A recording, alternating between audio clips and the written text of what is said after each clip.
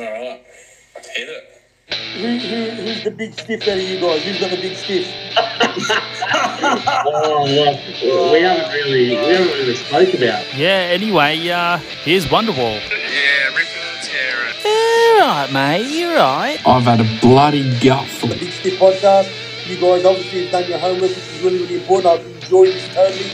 And hopefully you'll go on to bigger and bigger and better things because you're a pair of great guys. Welcome back to another episode of the Big Stiff Podcast official. Scotty Baldwin, how are you, mate? Yeah, good, mate. How are you? Going well? Yeah, it's been a good week. Got a big week planned, don't we? Yeah, we do. We got have a bit on. Great guests. Yeah, it's going to be a great week, I think. Oh, you beauty. So tonight we've got a different sort of sports star that we're featuring and interviewing tonight in the form of a supercar motor car driver. His name is Ash Walsh. Ash is an Australian driver who currently drives for Brad Jones Racing and as a co-driver alongside Jack Smith. Walsh took up motor racing in 1999 by racing go-karts at the Ipswich Kart Club. By 2003, he was a dual Australian Karting Champion. Natural progression followed, and in the following years, Ash made his debut in Formula Racing and finally into Supercar Racing.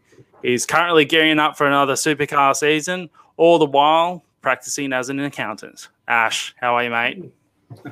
Hello, boys. How we doing? Yeah, good, mate. Thought we'd pump the tyres up. Yeah, I'm feeling good. Ash and I went to school. Ash and I went to school together, so it's a little bit awkward trying to pretend that I don't know you. Was he in the same year as you, Roscoe, or year below? No, year below. Year below. Yeah. Okay. Actually, I think your old man coached me in the Ipswich side for Ipswich Rugby League team for a couple of years there. He did too. Really? Yeah. So, so Ash and I grew up in Ipswich and obviously rugby league heartland. We both played rep footy for Ippy and did tours down south. And it's where it all happened. Yeah. My father was a rep coach. So we'd be going back a long way there, mate. Very long way. Yeah. All right, Ash. So what we usually do with our guests, we usually just sort of break the ice with a few sort of unanswered questions. Unanswered questions. So we'll start off. Are you a bar or dance floor type of bloke? Depends what time of night it is. All right, we'll go 9 o'clock and then 12 o'clock. Are we talking AM or PM? Wow, if you're still carrying on. 9 p.m. I'm assuming you'll 9 be p.m. bar. Yeah, bar for sure. Yeah, and then 12 p.m. you bring out the dancing shoes. Yeah, probably. Yeah. Who is your hero, or who was your hero growing up? I suppose in terms of the motor racing side of things, growing up, it was sort of hard to go past Michael Schumacher as a bit of a hero because at the time, 7 times world champion, absolute legend. Ferrari was obviously huge at the time there.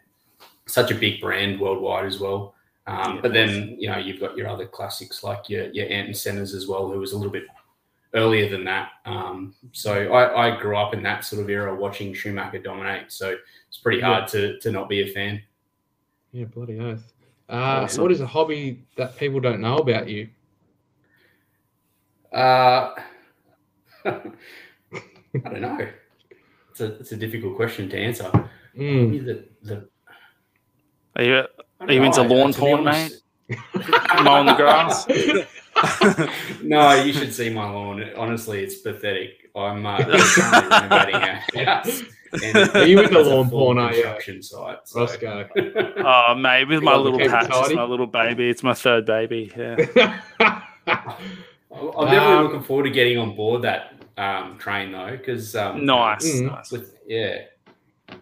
I'm a big fan of lawn porn. Reap and reward. I like to. I'm impressed by other people's lawn, but I haven't quite worked out how to make mine go yet. Yeah. Favorite movie? Favorite movie? Pretty big like Will Ferrell fan. So the other guys is probably one that comes to mind. Oh yes, Beautiful. yes. Beautiful. Favorite karaoke song? Ooh. I think they're all good. I don't have a particular favorite. Yeah, but that's probably another 12 p.m. job as well, I reckon. 12 a.m. job, I should say. It might lead into the next question then. Are you a Johnny Farnham fan or a Jimmy Barnes fan? Or both? I would have to say Johnny Farnham. I remember growing up. Yes. And Mum and Dad cranking it pretty regularly. They also were big Jimmy Barnes fans, but I'd say probably who can beat the old man, Johnny Farnham. Take that pressure down. Oh, that's a cracking song, isn't it, Roscoe? Yeah, I love that song. So Ash, what made you get into go-karting, and who was the inspiration behind that decision? Yeah, that was a bit of a strange one, to be honest. I didn't have any family members when we first started that were racing go-karts. My old man had raced ski boats when I was growing up, and we used to go down to like Grafton and places like that, Broadwater on the Gold Coast. He raced Maryborough. But he got to an age, I guess, when we were quite young, where it was a lot harder for him to look after us. So he stopped doing that, and we had decided as a family, after my cousin had bought a go-kart, to buy one at the same time. And we used to just go to the go-kart track at Ipswich and flog around day after day. And eventually someone...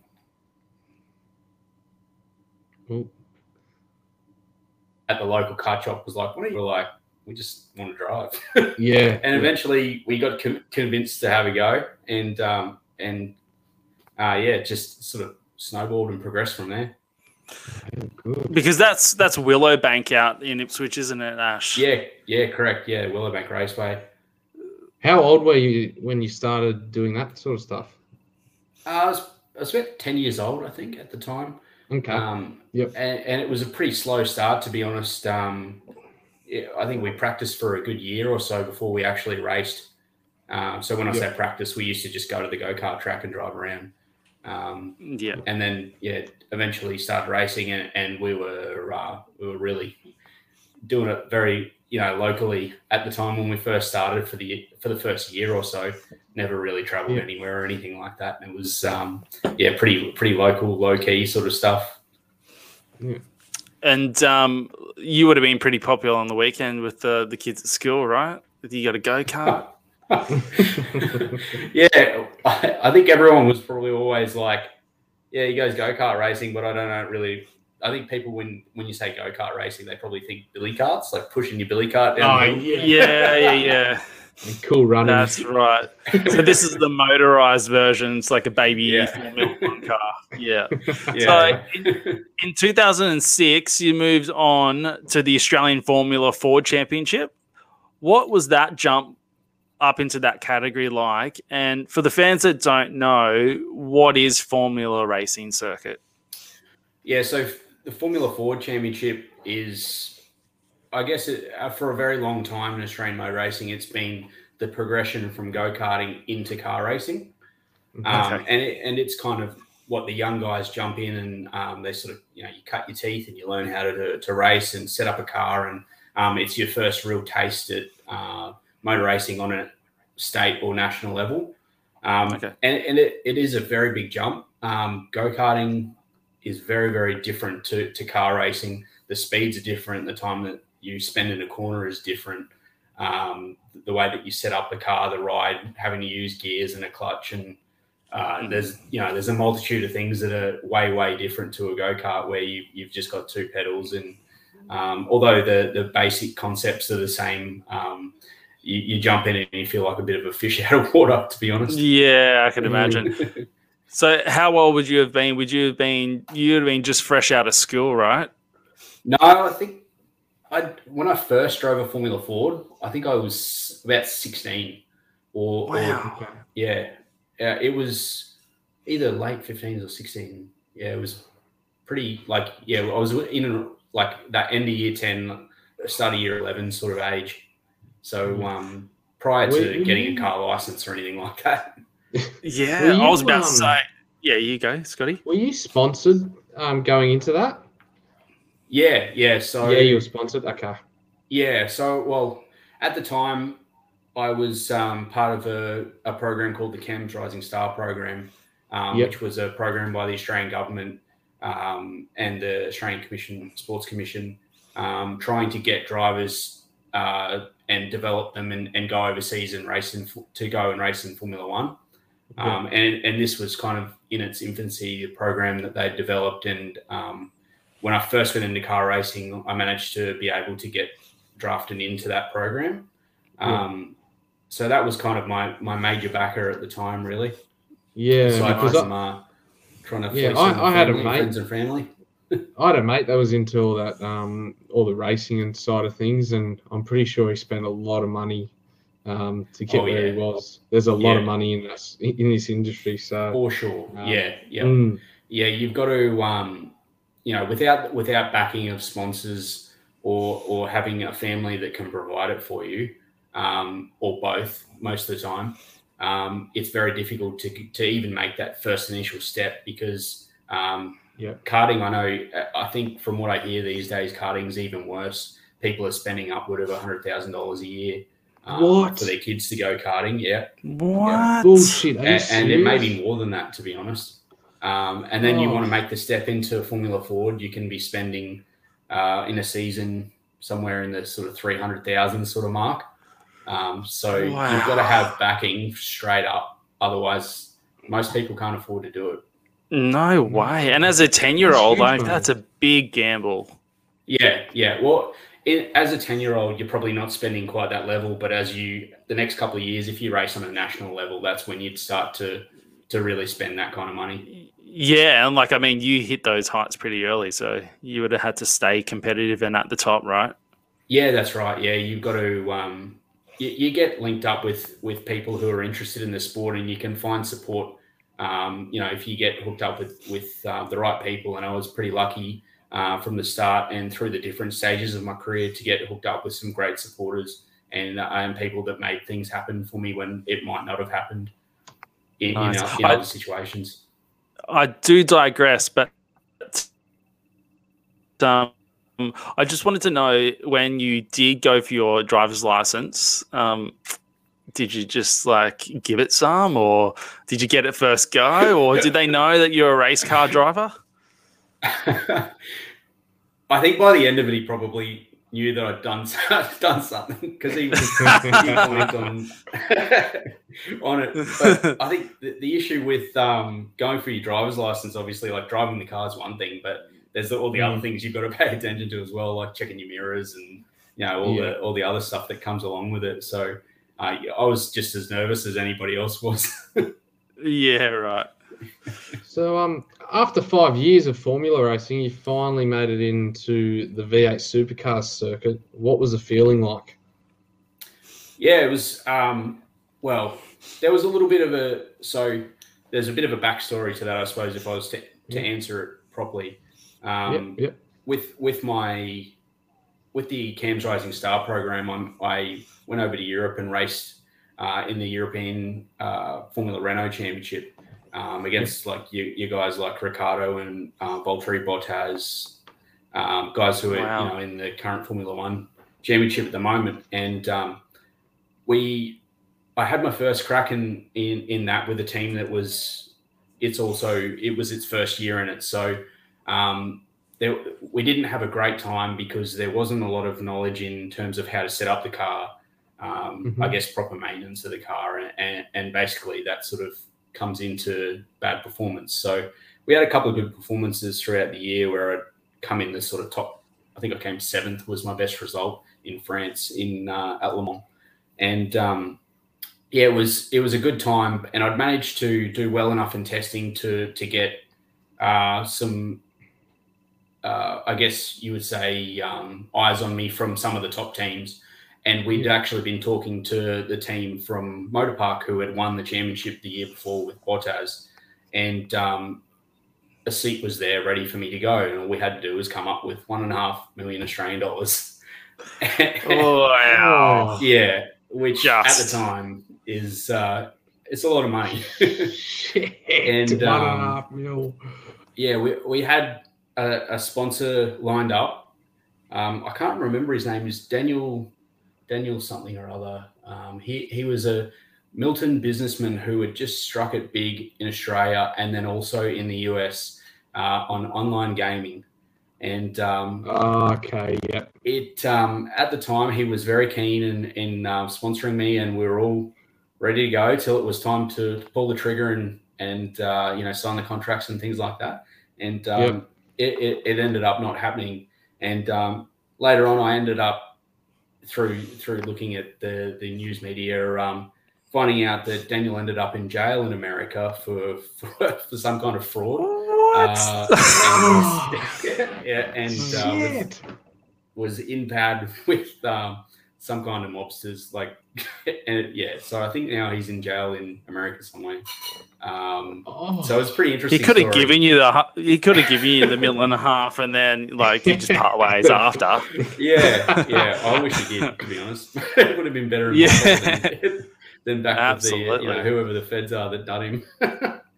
Oh my God. So it was at the time obviously really disappointing for me to not be able to continue on in Europe. And I, at the time, probably saw supercars as it wasn't what I wanted to do. I wanted to be in Europe, and I felt like I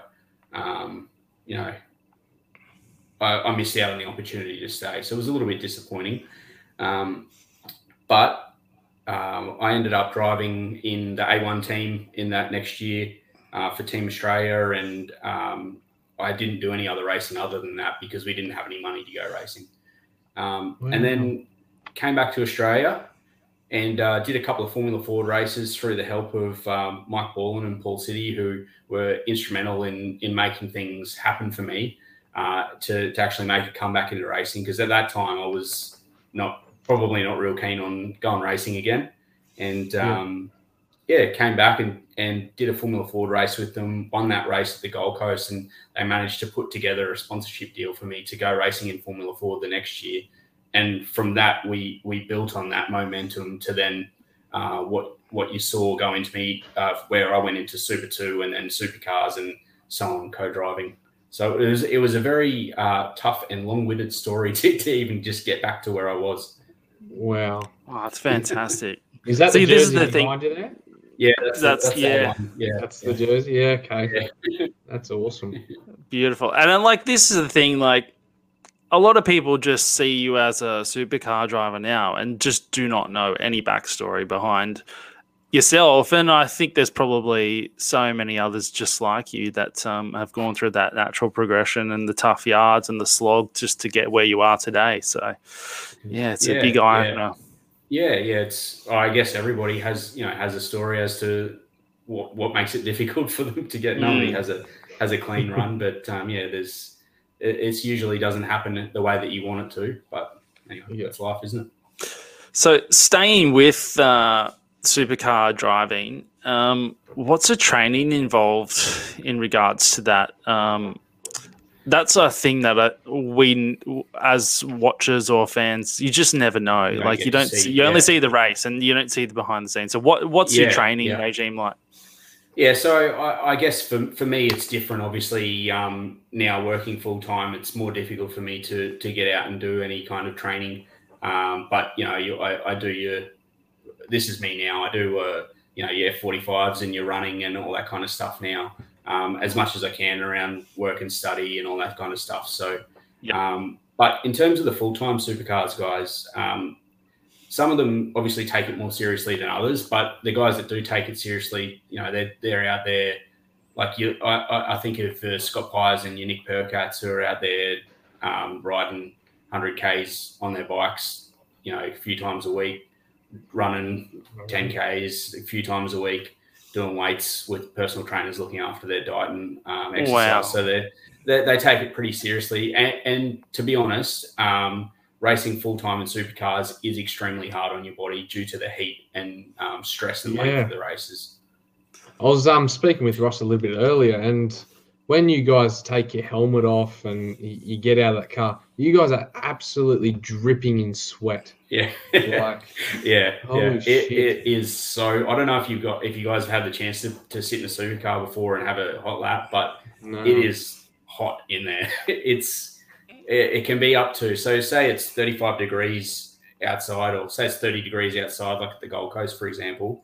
It can be up to like 65 degrees in the car there. And You're in there kidding. for hours. Yeah. Jesus. How do you survive? Like what? How do you battle that? Because that's just, it'll cook you. Yeah, literally, you do get cooked. And you see guys that have a water bottle fail or their cool suit fail. They do literally, they get to a point where they can't do it anymore, and they'll either. I've seen guys like Steve Owen a few years ago at Clips will actually pass out in the race. He stopped talking after a little while and then lost consciousness and crashed the car, which I've never seen that happen aside from that. But it just goes to show the stress that you can be put under if things aren't going the way that you need it to be. Do you lose a lot of weight as well while sweating in that car? So have you ever weighed yourself before the race and after a race?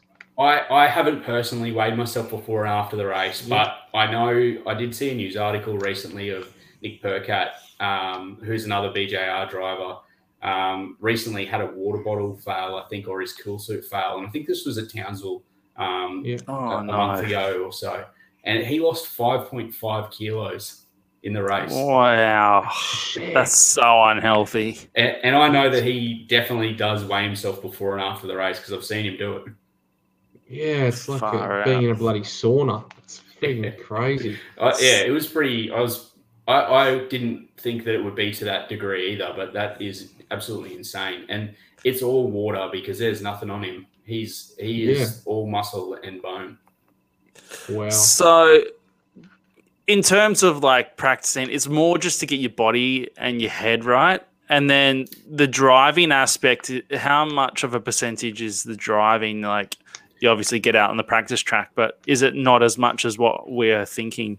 So the driving side, the practice side, because of the costs of the sport, as a preventative measure to cap the costs, I suppose, they actually heavily regulate how much you can drive the car. So they do that by limiting the number of test days that you can have. And I think there's between four and six. I think maybe 4 real test days and 2 rookie days for the year, and maybe an extra co-driver test day, which is what I'll do before Bathurst. So they limit the tyres, so you can only use certain amount of tyres during the day, and they limit the number of days that you can do. So the teams have to be super prepared and have to have almost like a bit of a run plan on changes that they want to make because they're so limited with the time. And often they have these ideas or different theories around different parts that they want to use from a setup perspective. So they have to come up with these plans and strategies of how to use it throughout the day to effectively effectively evaluate the things that they're doing throughout the day because it's so limited. Gee whiz. Jesus. So the first time you raced in Australia's biggest race, Bathurst, can you describe what that was like, the atmosphere, and what Bathurst is to motorsport fans around the world? Yeah, I guess Bathurst is one of those things, even for me growing up, racing karts and different things, always have been a huge supercars fan, Bathurst fan. Honestly, did not realise how big an event it was. The first time you go there and you see the number of people and just, the people camping and the whole town sort of gets around it, and the amount of people from around Australia that come to the place just for this one weekend, it's pretty daunting, to be honest. But it really ingrains your love for the sport. And I think it's one of those things where we do this. The thing that really cements it for me is we do a bit of a parade lap before the race. The 2 drivers sit in the car and we all line up and go around and wave to people.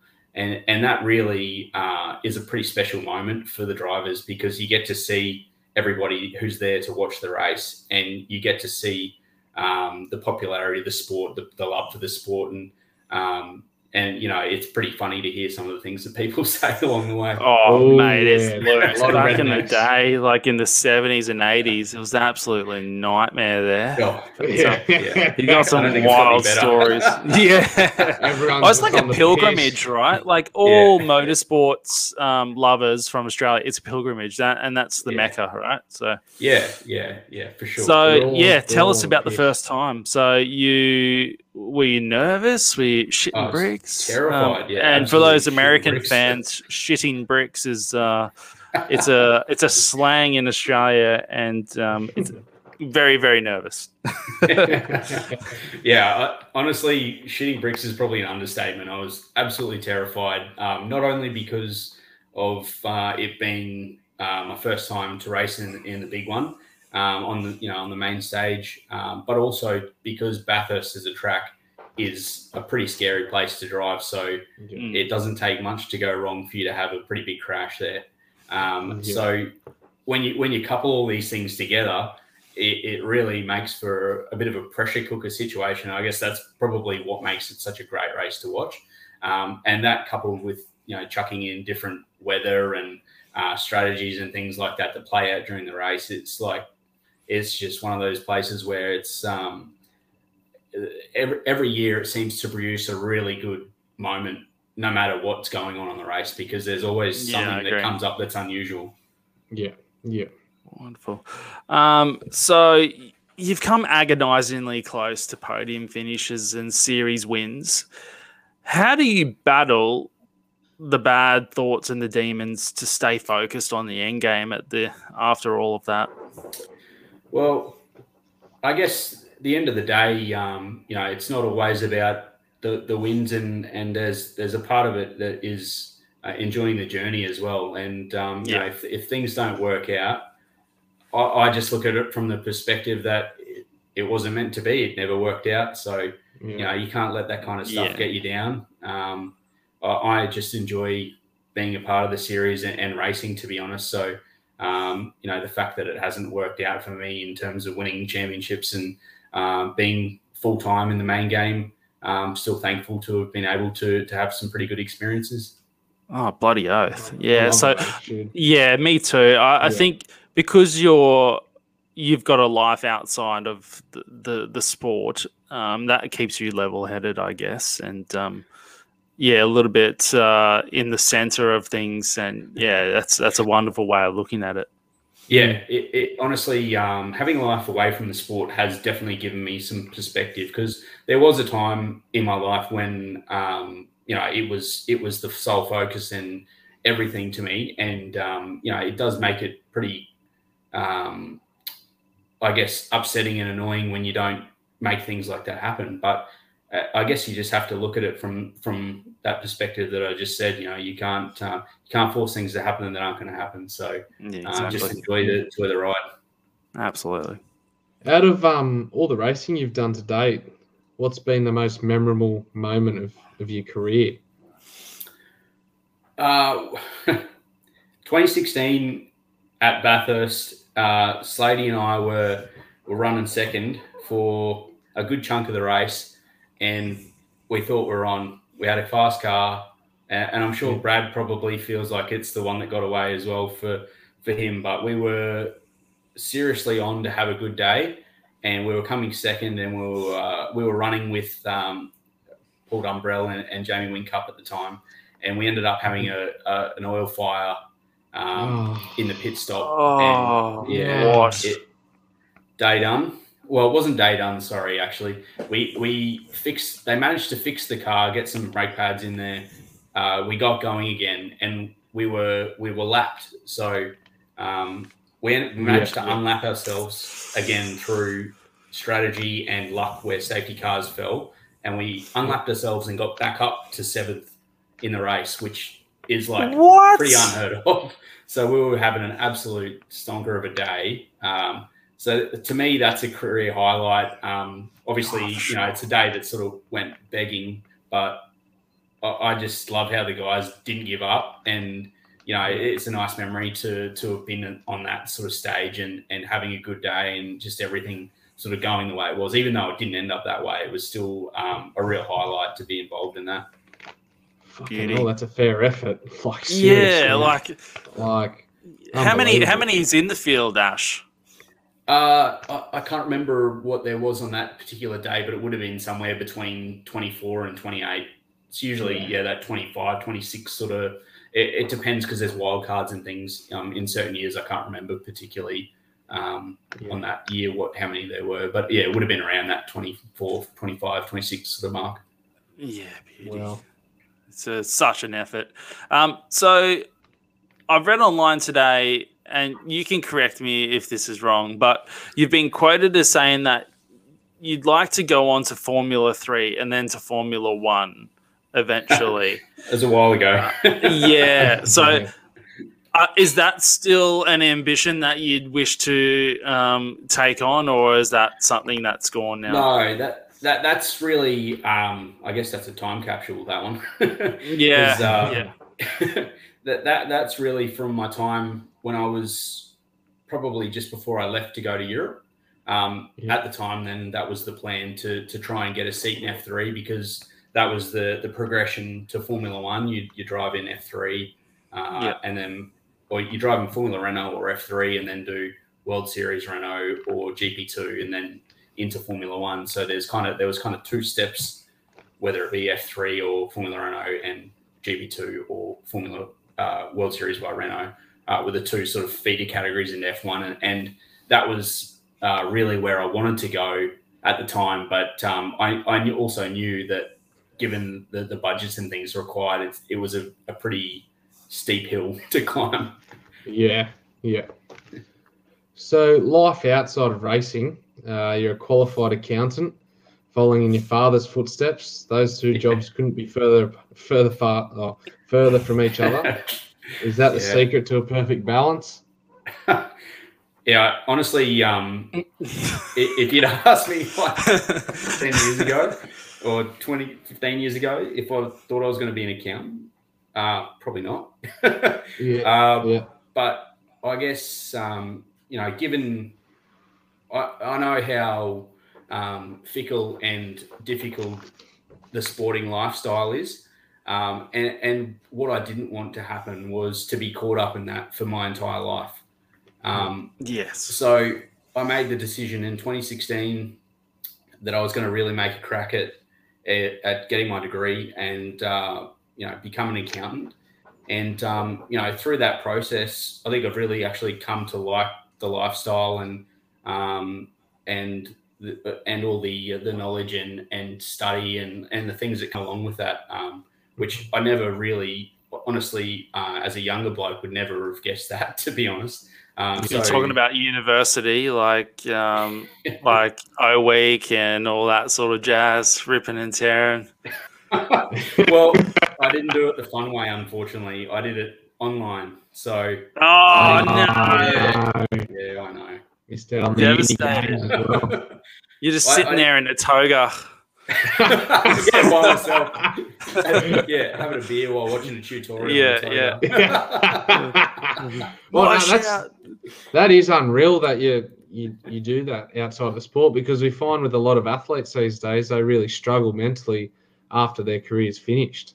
Yeah, and they don't know what to do with themselves. Yeah, so true. Yeah, it's I mean, like you watch the Olympics now, and you look at the people who are going to be maybe on the older end of it, and they're going to go into new careers now. Some of them do struggle to actually let go and or find some kind of purpose for the second half of your life. And I guess that's the key, isn't it? Finding a purpose and keep them busy. Yeah. So, speaking of Olympics and Olympic villages, on tour, how loose does it get after the races? Like, are all the drivers mates and you all hit the piss together, or are there any standout loose units that you want to throw under the bus now? Oh, look, I wouldn't want to throw anyone under the bus too hard. But I'm still going to see these people in November. No, everyone likes to, particularly like you think of your Bathurst or your Gold Coast events. You know, there's always a good group of people that are willing to have a bit of a nudge on the Sunday night and celebrate the races or commiserate the races, depending on how you go. So many famous Formula One and NASCAR drivers have been famously known for driving slow SUVs or utes, pickups for the American listeners. So what car do you drive? I did drive a very slow ute. I actually sold it like a month ago. Did you? Yeah. Oh, yeah, you did while everything's up. Because of all this COVID stuff. Everything's up. That's one of the factors. But right, I work in the city now as well, so I literally catch the train to work. So so that's handy. Yeah, it was sitting at home. So I'm probably, I took advantage of the high prices, and I'll get something soon. But while I don't need one, sit on my cash for a little while. A little Toyota Camry or a Yaris or something fast. A Tarago or something like that. Yeah. Another thing that I wanted to touch on, and part of my naivety here is a lot of gaming happens nowadays, and there are racing games, right? So have the racing teams and all the big teams, have they integrated their own digital tracks to drive digitally on the circuits as practice? Yeah, definitely at a Formula One level for sure. It's a huge integration as part of a race weekend. They've got people back at the headquarters doing different simulations on parts and setups and track conditions and all kinds of things. But that's the world of Formula One, where they're spending $400 or $500 million a year to develop the cars. Supercars, obviously, huge difference in budget level compared to Formula One. Your top supercar teams could be spending probably between $3 to $5 million a year on their racing. Wow. So that doesn't leave a lot of space for developing things that would be actually useful. But in saying that, drivers and teams do have simulators that they use, but it's more so from a training perspective, as opposed to something that they can really develop a car and utilize the engineering packages and feeding new parts and things like that into it. Though I might be wrong, but I don't think there's any, even at the very top levels of supercars, that are doing that as yet. Well, there you go. There's a little side entry to a business opportunity. Brad Jones Racing. Here we go. So I'm looking to the future. How long are you thinking of continuing racing cars? That's a good question. Honestly, I was going to retire last year, and I'd spoken to Brad about going again, and I actually ended up not being able to race last year due to the movement of the Bathurst date, and it fell pretty much like a day or two away, a day or two before a CPA exam that I couldn't move. So I ended up having to can it. Which was pretty disappointing at the time. But I, at that stage, was thinking, okay, there's no way in the world that I'll ever race in supercars ever again. And then actually got called again from Andrew Jones, who's looking after Jack Smith, who I'm racing with this year. Andrew Jones is Brad's nephew. And managed to again be hooked up with the team. So they've obviously been really good to me over the years. We've had a long-standing relationship, and we obviously enjoy each other's company and like how each other go racing. So it's pretty easy to slot back into the team, and I know all the guys, obviously. Yeah, well, guys and girls. Is it just quickly? You don't have to talk figures, but is it viable to do it and live easily off it, or is it just for most drivers do it for the fun, or there are like an income sort of source where it's quite beneficial for them? Yeah, for without sure. trying too hard. No, there's guys like even guys co-driving are making a living off it, doing okay for themselves. The guys that are racing full time, depending on who they are making a very good living off it, and they're paid sort of in line with what you would expect top sports people to be paid in the Australian market. So yeah, for sure they're doing well off it, but because the sport is very expensive and there's a pinch there, it's difficult to make it into that portion of the field.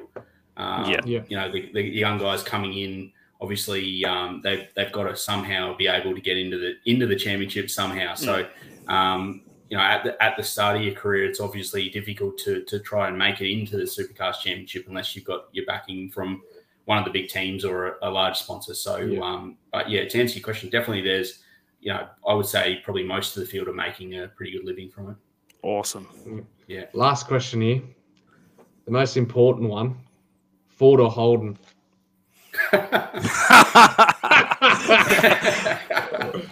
We're going to lose about 50% of our viewers here. Well, I've been driving Holdens for the last 4 or 5 years now. So I did start in a Ford. I've got a Holden. Racing, but I'm a little bit patriotic and I enjoy. I was driving a Holden Ute before this, so I like to support Australia and Australian products, even though in the end it probably wasn't much of an Australian product. But that's it's sad to see it go, to be honest. Yeah, it is. Yeah. Well, Ash, we just want to thank you for joining the Big Stiff podcast. It's been an absolute pleasure having you on, and thanks for telling us some stories and how the motorsports industry works. Yeah, no problem. Thanks for having me. I really appreciate the invitation. Thanks for listening to another episode of the official Big Stiff podcast. We hope you enjoyed it. Hey, Scotty, you there, mate? Yeah, mate, I'm here. You can find us on Instagram, Facebook, YouTube, TikTok, Spotify, Apple Podcast. Just type in @the Big Stiff Podcast and you should find us there. Okay, thanks. Bye, guys.